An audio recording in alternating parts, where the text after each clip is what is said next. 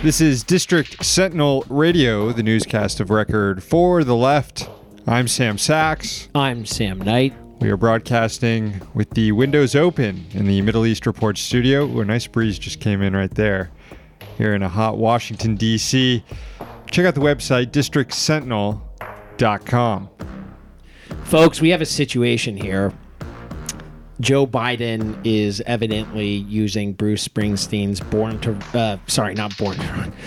Born in the USA at his campaign rallies. Now, if you've been following American politics for the last 30 years or so, you'll know that the song is often used by right-wing shitheads in their campaign rallies because the chorus just goes, "Born in the USA, I was born in the USA." But all the other parts of the song are about how the USA is bad. It's bad. It fucks people over. It's about a Vietnam vet who comes back home and just gets fucked over repeatedly. So, in other words, the song is good. The song is good, and it is basically about the sort of person that Joe Biden has spent his entire career fucking over. So what I'm saying here is that we need you, boss. We need you to come out and say that Biden should not use your song. The boss has been put on notice here. He must endorse or not endorse now. Right. And I think it would be ideal if he came out for Bernie. Yeah. To a lesser extent, Elizabeth Warren. But just please tell Joe Biden to stop using your song. Yeah, that would be great. Who is your allegiance to, Bruce? Is it to the common working man and the left? The common working person, and the left? Or is it to boomers? Is it to baby boomers who just sort of shrug their shoulders and say, well, I'll be dead in 10 years anyway, so I guess I'll vote for Biden? I wouldn't be surprised at all if Bruce ended up endorsing Biden or has already given permission to Biden to use that song. But it would disappoint a lot of left Twitter where Bruce rightfully, there's a special place for him there. I would accept Bruce allowing Biden to use the song if Biden wins the nomination. And then Bruce says, well, he can use the song. Or if Bruce came out and said, whichever Democrat wins can use the song, but I'm going to stay out of the primary or something like that. But he cannot give this give tacit approval to Biden's use of Born in the USA. We're watching. Not in the Democratic primary. We're watching, Bruce. We're watching, Bruce. Now do another. But yeah, maybe he has said that. Maybe there is some dancing in the dark going on. All right, moving on to another potentially radioactive situation. Actually, this one's literally radioactive and downright frightening. There's a cement coffin in the Marshall Islands in the Pacific that's filled with radioactive material from when we were blowing up a bunch of nuclear bombs there. And that cement coffin is apparently leaking. The UN Secretary General raised the alarm about it at the end of last week, while attending an event in Fiji. And he noted that the cement is cracking. This is UN Secretary General Antonio Guterres, who noted the cement dome is cracking and that because of climate change, rising sea levels threaten to submerge the radioactive wound, which would be an environmental catastrophe. This reminded me that Bernie Sanders is the only candidate in the Democratic field to come out firmly against any new nuclear power plants.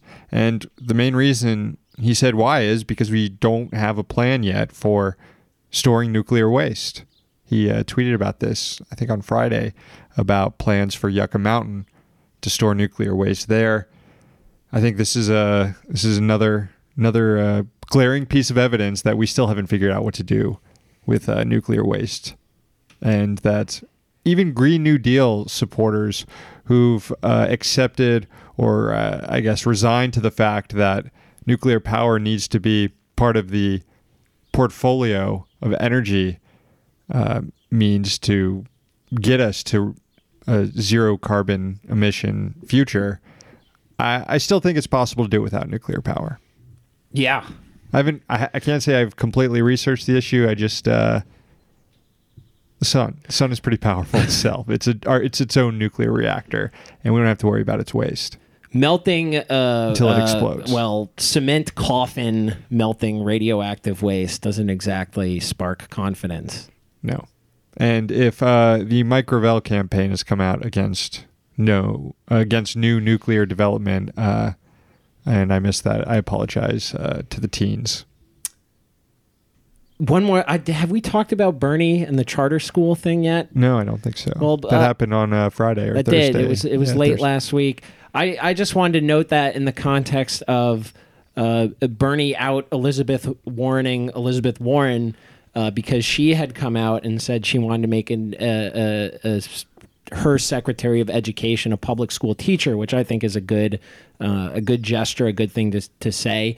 Bernie came out with a pretty extensive policy proposal on public education, though, and lo and behold, it did very well on social media, and caused some meltdowns from all the right people, and got some people on board, which we may not have expected. I'm thinking about AFT's Randi Weingarten, who is not though she's a labor leader, or I guess because she's a labor leader in the U.S., which has not great labor unions. Anyway, she came out and supported it, and so did the NEA, I believe, and good on Bernie. Yeah. Well done, Sanders campaign. Indeed. It's Monday, May 20th, 2019. Here's the news. A teenager has died in the custody of Customs and Border Protection. The victim, a 16-year-old Guatemalan national who was apprehended by Border Patrol agents last week and transferred to the U.S. Border Patrol's Rio Grande Valley sector, was awaiting transfer custody to the Department of Health and Human Services, but he was found dead during a welfare check, according to a CBP statement. Statement on loss of life in RGV sector. That's what it was titled, the statement. Pretty cold. The cause of death is not known, but the Department of Homeland Security Office of the Inspector General has been notified, and the internal review is underway. This marks the 5th time this year alone that a kid has died in CBP custody. Last week, President Trump telegraphed even more pain and suffering for immigrants and refugees to the U.S. He confirmed reports that the administration was raising a deportation force. Trump tweeted, quote, "All people that are illegally coming into the U.S. now will be removed from our country at a later date as we build up our removal forces and as the laws are changed. Please do not make yourselves too comfortable. You will be leaving soon." Grim start to the week for the nation and its unimpeachable president. Another major corporate merger took a huge step toward being finalized. Today, FCC Chair Ajit Pai gave his conditional approval to T-Mobile's acquisition of Sprint. The merger is set to solidify T-Mobile's position as the country's third largest wireless carrier. Sprint is currently fourth largest. That's about it, really. Yeah. Then, of course, there's Comcast and Verizon, the top two, with a huge market share, and then it just totally drops off. Yeah. Ajit Pai claimed that the monopoly power of the new T-Mobile Sprint firm will be blunted by conditions which were agreed to by both companies. Those include expansion of their 5G network, a 3-year price freeze, divestment of Boost Mobile, and an agreement to pay fines of, quote, billions of dollars if the new company fails to live up to its commitments. In a news release, Pai said, quote, "In light of the significant commitments made by T-Mobile and Sprint, as well as the facts in the record to date, I believe that this transaction is in the public interest and intend to recommend to my colleagues that the FCC approve it," end of quote. Critics, however, said that the conditions amounted to window dressing. Tech publication Ars Technica had reported that each company promised to expand their 5G network before they sought to merge. Meanwhile, public interest group Free Press said that the Boost divestment is effectively meaningless. Same with the 3-year price freeze due to the fact that wireless service prices are currently dropping. Now, as for the promise to pay billions in fines if conditions aren't met, the merger alone is reportedly worth $26.5 billion, and T-Mobile itself said that the new company expects to see between $53 and $57 billion in annual revenue, A one-time fine worth a few $1 billion, that's peanuts to these companies. This is just the cost of doing business. They've probably projected this already into their costs. Right. The merger isn't a done deal yet. The Justice Department and states' attorneys general can still weigh in to try to stop it. A Democratic commissioner on the FCC offered her skepticism this morning. Jessica Rosenworcel tweeted, quote, "We've seen this kind of consolidation in airlines and with drug companies. It hasn't worked out well for consumers, but now the FCC wants to bless the same kind of consolidation for wireless carriers. I have serious doubts," end of quote. Big same. So here's a tricky one in the Supreme Court today. The body denied an appeal that proved to be a big loss for corporate package delivery entities like UPS and FedEx, but a win for the U.S. Postal Service and Amazon. This radio show is very pro-post office, but very anti-Amazon, so mixed news here. The case breaks down as follows. UPS sued the U.S. Postal Service, claiming that the pricing formula the post office uses unfairly undercuts private package delivery services. The U.S. Postal Service is a sort of public entity. It's supposed to operate financially independent of the U.S. government, but it is also highly regulated by Congress to the point that it's forbidden from offering certain services and that could disrupt the private market. And it's also prohibited from keeping its prices too low. So UPS sued with an eye on a deal that the U.S. Postal Service has with Amazon to deliver their packages. Amazon, of course, perfectly fine with the low prices at the post office. In fact, the two entities have a deal, which is private, undisclosed, but likely entails Amazon getting a bulk price reduction in delivery services with the post office. A lower court ruled against UPS, claiming that the pricing formula here behind how the Postal Regulatory Commission sets prices is just fine. And by rejecting the appeal on Monday, the Supreme Court signed off on that decision. You might remember that Trump railed against the post office for giving too sweet of a deal to Amazon. This was happening around the time that he was getting bad press from the Washington Post, which is owned by Jeff Bezos, who also owns Amazon. Interesting part of this case, the Trump administration actually sided with the post office and Amazon in this case and urged the court to leave the formula intact. That could be because the administration is planning its own backdoor attack on the post office. It's already assembled a Postal Service task force that has already urged the USPS to raise its shipping prices. So UPS may have lost this battle, but they could ultimately win the war against the U.S. Post Office, which has long been the subject of poison pill legislation to cripple it. And I wouldn't worry about Amazon here. They're already assembling their own delivery service. They're not going to rely on the Postal Service for much longer. Another one from the Supreme Court. It voted today to restore hunting rights to the Crow Nation, an American Indian nation based in southern Montana. Lower courts had ruled that the Crow lost hunting rights gained in an 1868 treaty with Wyoming because the rights were annulled when Wyoming became a state. The justices voted 5-4 to overturn this outcome. All four liberal justices agreed that the Crow's rights should be restored. Joining them this time was Trump appointee Neil Gorsuch. This follows a decision last week in which the liberal quartet was joined by other Trump appointee Brett Kavanaugh in a ruling which stated consumers can sue Apple for alleged antitrust violations in the market for iPhone apps. Finally, some news on the Iran warmongering front. We noted previously that even death-horny Lindsey Graham was skeptical of recent White House claims about Iranian aggression and asked for an intelligence briefing to back it up. We also noted Graham would likely fall in line immediately after getting that briefing, no matter how flimsy it seemed. And that is exactly what happened today. After getting briefed this morning, the senator tweeted, quote, "It is clear over the last several weeks, Iran has attacked pipelines and ships of other nations and created threat streams against American interests in Iraq." Threat streams. He added, quote, buddy, you want to see a threat stream? Just kidding, said our lawyers.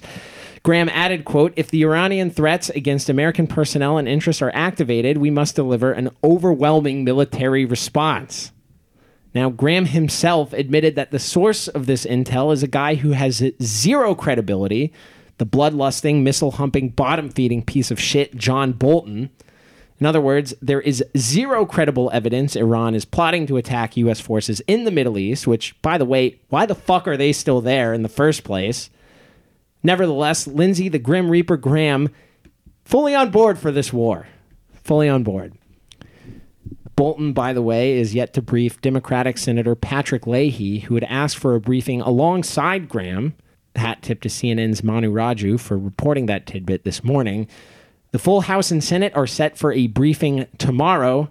We will definitely be keeping posted to see how Democrats react.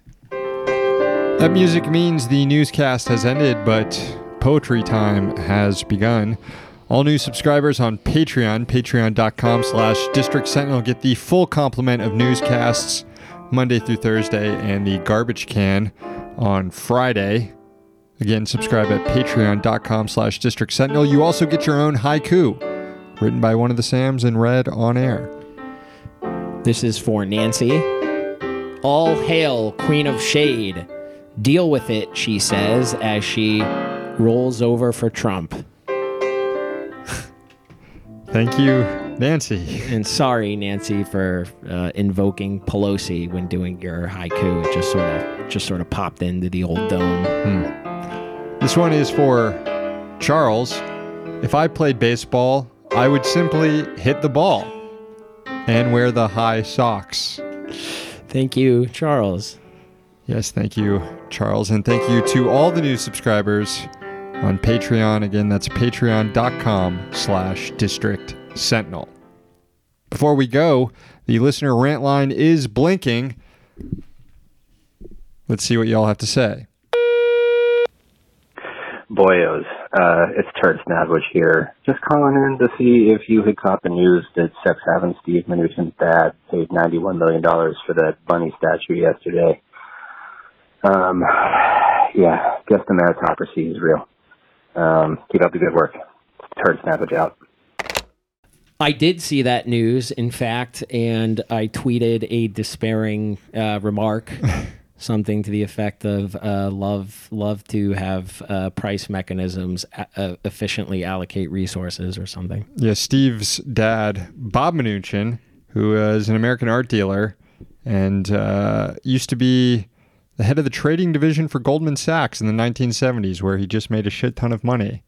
And, of course, his son picked himself up by the bootstraps to become the Treasury Secretary in the Trump administration. Good to hear from Turd Snadwich. It's been a while. Call the rant line 202-684-6108. Leave a message. We'll play it on air. That is the show for today. Subscribe at patreon.com/District Sentinel to get the newscast delivered to you every Monday through Thursday. Thanks to our sponsors, the Congressional Dish podcast hosted by Jen Briney. Find it at congressionaldish.com. Another sponsor, the Middle East Report. Find it at merip.org. We are back tomorrow for subscribers. We're here in D.C. so that you don't have to be.